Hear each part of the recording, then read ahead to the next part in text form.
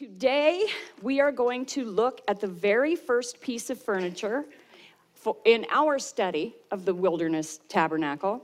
And again, I was reminded as I was reviewing and preparing for this teaching today that just after New Year's Day in 2013, my daughter and I had occasion to be driving a little boy to a rehearsal. My husband and my daughter and I are involved in this Christian community and educational theater program.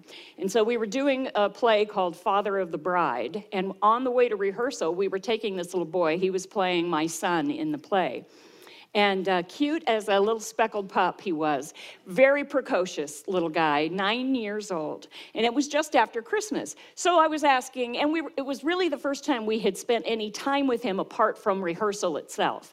So I was just trying to get to know him a little bit. And I always ask people questions. I don't know if you all find that interesting or a little off-putting, but I'm a question asker. So I started saying the usual things you would ask a 9-year-old boy right after Christmas. Did you have a good Christmas, Jacob? And he said, yeah, I got a bike. Really? That's cool. Yeah, and I can do tricks on it. Really? Yeah, like I'd ride real fast and I hit the curb going really, really fast, and then I fly through the air for a really long time. And I'm driving and I go, sweet. Do you wear a helmet? Because how many of you grew up and helmets were not a thing? Okay, look at that. It's a plague. It's a miracle any of us made it out alive. When I was in the 3rd grade, I had my brand new bike. It had a blue banana glitter seat. Are y'all feeling me? With the big handlebars. And I was all that. And I was riding down. I think it had streamers from the handlebars too. So I'm riding down the neighborhood street where I grew up. And I'm saying to myself, 8 years old, mind, I've lived here all my life. I bet I could find my way around here with my eyes closed. A helmet would have been a really good idea. Because I woke up in the gutter. There was a palm tree and there was blood in the gutter. And I'm just saying, a helmet would have been a really good idea. So I say, Jacob, do you wear a helmet? And he said, yeah, like there's no other option on the planet. And so I said, that's really neat. Now, have you started school yet? And he said, not yet. Oh, really? What's your favorite subject in school? I like math. I'm really good at math and science. Really good for you, Jacob. Well done. And my daughter now chimes in and she says, since you're really good at math and science, do you know what you want to be when you grow up? And he said, yeah, I want to be a missionary because you get to go to really cool places all over the world and tell people about Jesus. How sweet is that?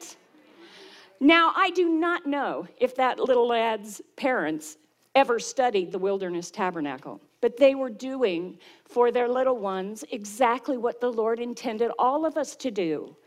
And what he intended is that Christ be in the very center of every life, of every family life.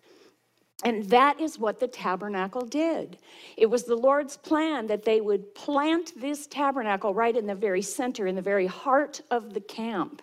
And that everything else would radiate out from that central point. And that's what Jacob's little family had done with their little ones. They had placed Jesus right at the heart of their little family. And that caused this little guy to want to take that good news and go out and share the good news of Jesus Christ with everyone. What a wonderful gift to give to our children.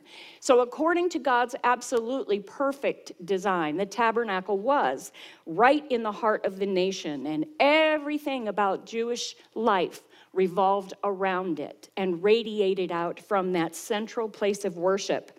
And the Israelites were meant, as we are meant, to be a people that were set apart, a holy nation set apart from every other worldly system.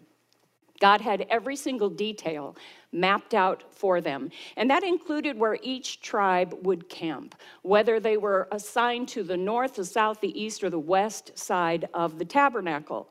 As we, in this hemisphere, when we orient ourselves, we tend to look north first. That's the way we position ourselves. Look to the north, and then we go from there.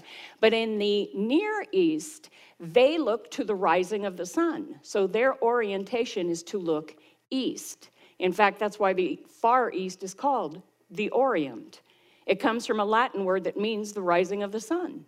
So everything about Hebrew life was facing east. And I think that's interesting because it was God anticipating, even in the camp, the coming of his son the second time. For we know that Jesus, when he comes again, he will look to the east because he's coming from that direction. And so that was mapped out in the tabernacle all those many millennia ago. If you were numbered in Israel in that day, no matter where you were camped, you could look right to the very center of the camp and you would know that God was there in your midst. Everything was measured by the presence of God in the camp. So as we continue through the semester, you're going to begin to recognize some patterns in these furniture pieces, especially if you can do some study on your own. I highly recommend you do that. You're going to notice that the details of the tabernacle are recorded 3 times between Exodus 25 and Exodus 40. Now that's an awful lot of ink devoted to one subject, and that's just here in Exodus.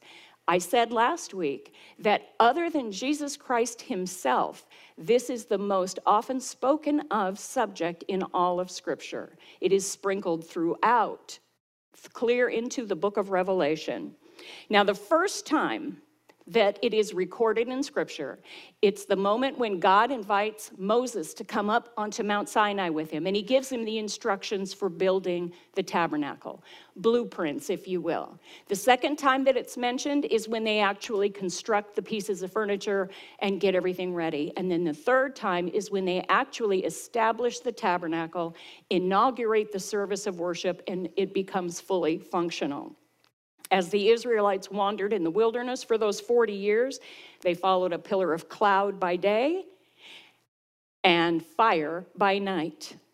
And as you look at this picture, I just want you to take a moment and put yourself in their shoes. Think right now, how old are you? Subtract 40. Okay? So if we do that, that would make me 19 years old when they set out from Egypt. Some of you wouldn't have even been born when they set out from Egypt. And if you were like me, and you were numbered in that first generation, that means you would have died in the wilderness, never having reached the promised land. That's a very sobering thought. All of my children, think about your own situation. Your children would have been born on the march. Every one of your children possibly would have been born out there in the wilderness. You would have given birth, you would have raised them, married them off, become a grandmother, all out of a tent that wandered through the wilderness. But for you young'uns, you would only know manna. And you would think everybody's water came out of a rock that followed you through the wilderness. You would never know what it would be to have the whip of the slave drivers on your back. But you also would not remember the Passover and the angel of death and the blood of the lamb on your doorposts. Older women, do you see how important it is to teach the younger what you have witnessed firsthand? And I'm telling you, children's ministry is where it's at, because we have a story to tell. Those littles have no idea what the Lord has had you experience in your life, whether it's a young life or an old life at this point. But we all have a testimony, and the Lord wants us to share it with the next generation.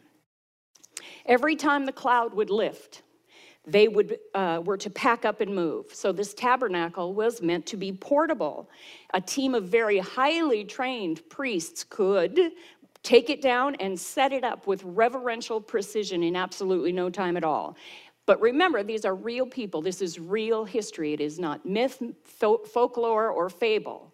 This is reality for these people. But at the same time, it is a type. It is a model that is full of pictures that we might learn more and better of our Savior, Jesus Christ. For example, as you approach the tabernacle, you would see that there is only one door in that outer courtyard, one entrance, one way. Jesus said, "I am the door. If anyone enters through me, he will be saved.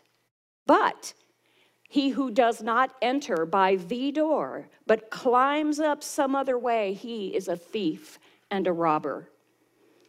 Also, we read in 1 Timothy chapter 2, for there is one God and one mediator between God and men, the man Christ Jesus. Jesus said in John chapter 4, I am the way and the truth and the life, and no one comes to the Father but by me. And God planted a model for all of that here in the tabernacle in the wilderness. So as you enter that one and only door, there in front of you in a place of prominence would be the altar of sacrifice. It's also called the brazen or the bronze altar, also called the altar of burnt offering. And Malachi calls it the table of the Lord. It's the largest piece of furniture in the tabernacle, and it would be the very, very first thing you see. So we're going to turn to Exodus chapter 27. Exodus 27, and we are going to read here in just a moment those instructions given to Moses by God on Mount Sinai that very first time.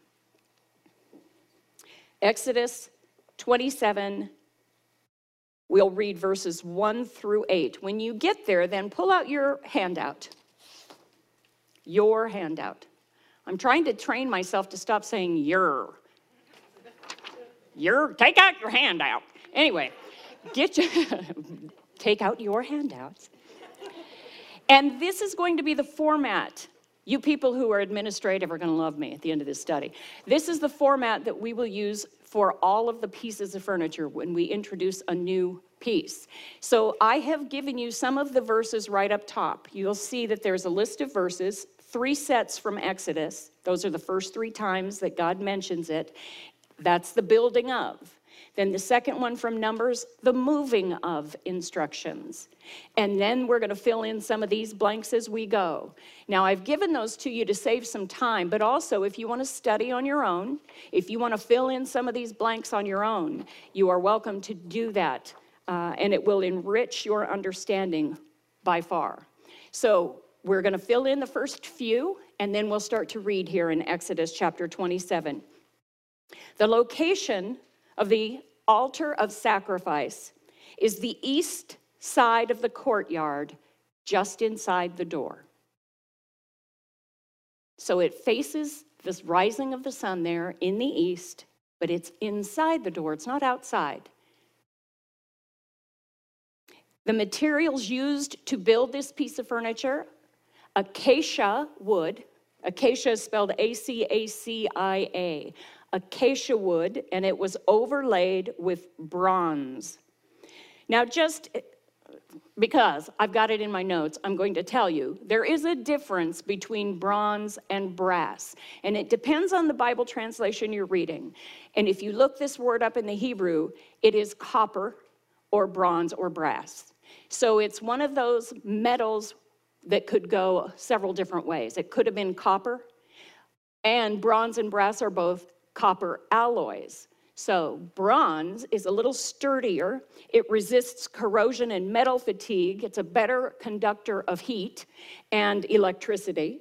It's kind of a reddish brown color, and it's copper that is primarily mixed with tin, where brass is kind of a muted golden color. It's not as shiny as gold, but it's more to the yellow side. It's generally copper that is mixed with zinc. So I just wanted you to know that I know. So there you go. Do with that whatever you choose to do. But I will probably refer to it consistently as bronze because that was the way I learned it. And the King James that I sometimes dip into, I believe calls it bronze as well, or brazen is what it will refer to. So you know that. Now the dimensions you will find as we read along that God gives it to Moses in the biblical measurement of cubits. I will give it to you in feet and inches. You can fill in the cubits if you prefer as we go. So roughly this altar would have been 7.5 feet square and 4.5 feet high. 7.5 feet square and 4.5 feet high. And with that, we will begin to read God's instructions to Moses. Exodus 27, starting in verse 1. And you shall make the altar of acacia wood 5 cubits long, there's your cubit measurement, and 5 cubits wide. The altar shall be square, and its height shall be 3 cubits. You can do the math yourself if you're filling in the blanks at home. A cubit is roughly 18 inches. So 5 times 18 divided by 12 gives you the number you need. I just want you to know that's the most elaborate mathematical problem I will ever speak out loud. Verse 2, you shall make its horns, this is a decorative but also a practical element. You shall make its horns on its 4 corners. Its horn shall be of one piece with it, and you shall overlay it with bronze. You shall make its pails for removing its ashes, and its shovels, and its basins, and its forks, and its fire pans. You shall make all its utensils of bronze. You shall make for it a grating of network of bronze. And this picture that I have up here kind of shows you that idea. Some of you are visual, and this is infinitely more understandable than the words on the page. So it's like a grill that you then insert into the framework of the altar. So when it refers to that network of bronze, it's that so the fire can come up through and consume the altars that are laid upon it. Okay? Just wanted you to see that. The network of bronze, and on the net you shall make 4 bronze rings at its 4 corners. You shall put it beneath, under the ledge of the altar, so that the net will reach halfway up the altar. You shall make poles for the altar, poles of acacia wood, and overlay them with bronze. Its poles shall be inserted into the ring, so that the poles shall be on the 2 sides of the altar when it is carried. You shall make it hollow with planks, as it was shown you in the mountain, so you shall make it. The altar of sacrifice is God's picture of the cross of Jesus Christ. Here we behold the Lamb who takes away the sin of the world. It is here at the altar of sacrifice that the innocent is slain, his blood poured out, and the entire bloody sacrifice consumed by fire. This is the cross of Jesus Christ and the price that he paid so that you would not know the fiery condemnation and judgment that is our due. Here, the innocent paid the price for my sin and for yours. From the institution of this whole sacrificial system, the writer of Hebrews calls it divine worship. To the day Jesus Christ was crucified, thousands upon thousands upon thousands of animals were slain here at this altar of sacrifice. When Solomon built the temple, they carried the system through. And with just a few interruptions in Jewish history, it carried through to the time of Christ and beyond until the temple was destroyed in 70 AD. Here at this altar, the ground would have been made muddy by the bloody sacrifice that was continuously flowing. That river of blood flowed day and night, and all of it was in anticipation of the atoning blood of Jesus Christ. Hebrews 9 tells us that with shedding of blood, there is no forgiveness of sin. Ephesians 1 says, in him, Jesus Christ, we have redemption through his blood. If we were to approach this altar, we would be immediately confronted by this bloody spectacle and a great fire burning. It's a picture of sin being judged. It was an endless task, though, because the blood of bulls and goats cannot take away sin. It merely covers sin. Those sacrifices were not the way. They were there to show us the way. They were a pattern, they were a model of the one who would come to save us from our sin and to cleanse us from all unrighteousness. Did you notice when we read, it got a little tedious, and I will tell you, when you're reading those details that God is giving Moses, sometimes you can go, yeah, let's move on. What do you do next? But God gave such exacting detail. Did you notice? He didn't leave anything to chance, as with everything that pertains to the tabernacle. He did not say to Moses, now go, off you go, Mo. Go knock yourself out. Oh, and by the way, if you cannot find these exact materials, make substitutions wherever necessary. No. He did not. He gave specific, thorough, exacting details, and he even used visual aids. Somehow, when God gave the instructions for this model, he showed Moses the real deal in heaven, because this whole tabernacle system is a model of the throne room in heaven. I don't know how he did it, but while they were on the mountain, he lifted somehow the veil between the physical and temporal world that we live in and the spiritual, eternal in the heavenlies. And he said to Moses repeatedly, build it like the one I showed you. When we exit these earth suits and stand in glory, we are going to see all of this tabernacle laid out before us in heaven in some form or another. And every detail points to Jesus Christ. Exodus chapter 25, verse 8. God said, let them construct a sanctuary for me. A sanctuary is a sacred, holy place that is set apart from everything else. God is telling Moses, let them build a holy, sanctified, set-apart place for me, that I may dwell with them. That just blows my mind. According to all, verse 9, that I am going to show you as the pattern of the tabernacle and the pattern of all its furniture, just so you shall construct it. God lifted that veil. Build it like the one I showed you. What does it mean? Beyond the fact that there is a tabernacle in heaven. Beyond that, it means this is Jesus Christ, what he will come and do for you. In every part and in every particular. You could actually, if you felt like it, build yourself a model from the details given here. They are so specific. If you wanted to undertake a project like that. But we want to take a closer look here at some of these details. Exodus 27, verse 1, God said, you shall make it of acacia wood. Every detail, a picture of Christ, remember. Acacia wood is also called shittim wood. It was part of the free will contribution that God asked Moses to ask of the people. He requested that the Israelites bring all of these different materials of their own free will. Now, the acacia is a thorny tree that dwells in the deserts. It has been attributed by some to be the same thing that Moses saw in the burning bush, that the burning bush was an acacia. Also, in some Christian traditions, it is the crown of thorns, the acacia.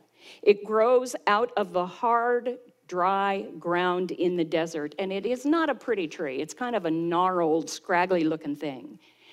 Speaking of the Messiah, Isaiah writes in chapter 53, verse 2, for he grew up before him like a tender shoot, and like a root out of the parched ground. He has no stately form. He has no beauty, no majesty, no comeliness, that we should desire him, that we should be attracted to him. Of all the materials that are specific to the building of the furniture pieces themselves, this is the only material that was once a living thing. But in order to be used, it had to be, to become part of this whole sacrificial system, it had to be cut down. Isaiah writes in chapter 53, verse 8, speaking of Messiah again, he was taken from prison and from judgment. And who shall declare his generation? For he was cut off out of the land of the living. For the transgression of my people, he was stricken. Acacia wood was a very strong, close-grained wood. It tended to grow like an umbrella. And every time I see a picture of it, I think of the Song of Solomon, his banner over me is love. But the strength of it, too, reminds me of Psalm 140, verse 7. Lord, my strong Savior, you shield my head on the day of battle. Acacia wood is particularly resistant to pests, whether they be insects or predatory animals. And it is known for its resilience and resistance to decay. Psalm 16, verse 10, for you will not abandon my soul to Sheol, a prophetic word from Jesus himself, nor will you allow your Holy One to undergo decay. The Hebrew word shittim or shittim, it has embedded in it, deep in its root, the idea of scourging or piercing. Remember, it's a thorny tree. Isaiah 53:5, but he was pierced through for our transgressions. He was crushed for our iniquities. The chastening for our well-being fell on him, and by his scourging we are healed. This acacia wood, you will see it throughout the tabernacle, is a picture of the humanity and the incorruptible nature of Christ, who did not regard equality with God a thing to be grasped, but emptied himself. And when Jesus took on that human form, emptied himself of all that glory in heaven, left the real deal tabernacle to come here to be our sacrifice, he took on human flesh to, the word is tabernacle among us. He took on human flesh to dwell among us, to tabernacle among us, is what it says there in John 1:14. Until, that is, he was cut down out of the land of the living for my transgression, but not for mine only. Look at the detail in God's design again back in Exodus 27:2. God says you will make horns on its four corners, and the horn shall be of one piece with it, and the whole is overlaid then with bronze. Horns in Old Testament typology are symbolic of power. And remember that the altar was a perfect square, and those horns then would be integrated on the four corners, perfect square and power pictured there. We still use the expression today, the four corners of the earth. His perfect power reaches to the four corners of the earth, but that's not all, because God instructed that there would be rings mounted on the side so that you could insert those long poles, and then the priest would be able to bear each piece of furniture on their shoulders throughout the wandering in the wilderness. You put all of these elements together and a model emerges. What you see here pictured is the perfect power of the salvation of God through the blood of Jesus Christ. And it's on the move, and it reaches to the four corners of the earth. There is no place, there is no person, there is no era where the salvation of God has not been available to all who would come. But remember, there's just the one door. You must come through the door in order to access the tabernacle and the altar of sacrifice here, because the Lamb of God truly does take away the sin of the whole world, and he's on the move today. That's an exciting thing to consider. Through you. He is on the move today through you. There's one more little interesting thing about acacia wood that I just discovered recently, and I will read you a little description. Acacia wood is used to prevent erosion due to its spreading and resilience. Some species are potentially invasive as they spread fast and are extremely difficult to eradicate. Now, because we are in Christ Jesus and he is in us, what we can see in these details as we are carrying Jesus about, bearing him to this lost and dying world, what we can see here in this description is a picture of us as well. So I'm going to read it again, but I'm going to change a few of the words so you can get a flavor of what I mean. Acacia wood, I'm going to substitute Christians there, by the grace of God. Christians can be used to prevent erosion due to their spreading testimony and resilience in Christ. The testimony of some species is potentially invasive as they spread fast and are extremely difficult to eradicate. In other words, they get to go to cool places all over the world and tell people about Jesus. If only we were considered a spreading and resilient influence. The altar of acacia wood, remember, is covered in bronze. Bronze is a symbol of judgment. We will talk about that more in one of the future sessions. But right now, suffice to say, Christ is the righteous judge. He is the only one who is worthy to judge, but he is also the altar of sacrifice. If we do not stop here at the altar of sacrifice, then we have no part in what Christ has done on our behalf. If you do not stop here in your walk with Christ, and if you are in this room today and you have never accepted Jesus as your Savior, let today be the day you stop and acknowledge what he did for you and receive it. There is no such thing. If you omit this step at the altar of sacrifice, there is no forgiveness for sin. There is no celebration. There is no joy. There is no partaking in divine worship. There's nothing that is a blessing in your life. You do not understand, recognize, or comprehend to your own use the beauty of holiness. You must stop here and see all that he has done for you. Outside in the courtyard area of the tabernacle, we see what he did.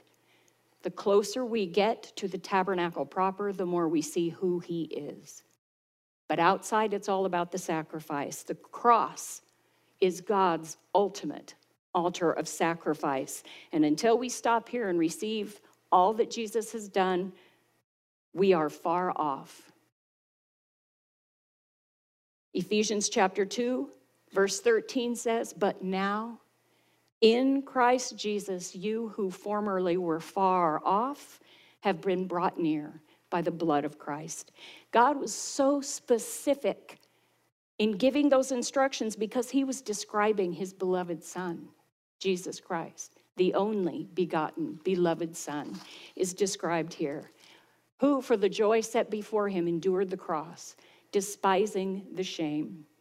This is the first step in God's redemptive work. It's the first step toward holiness.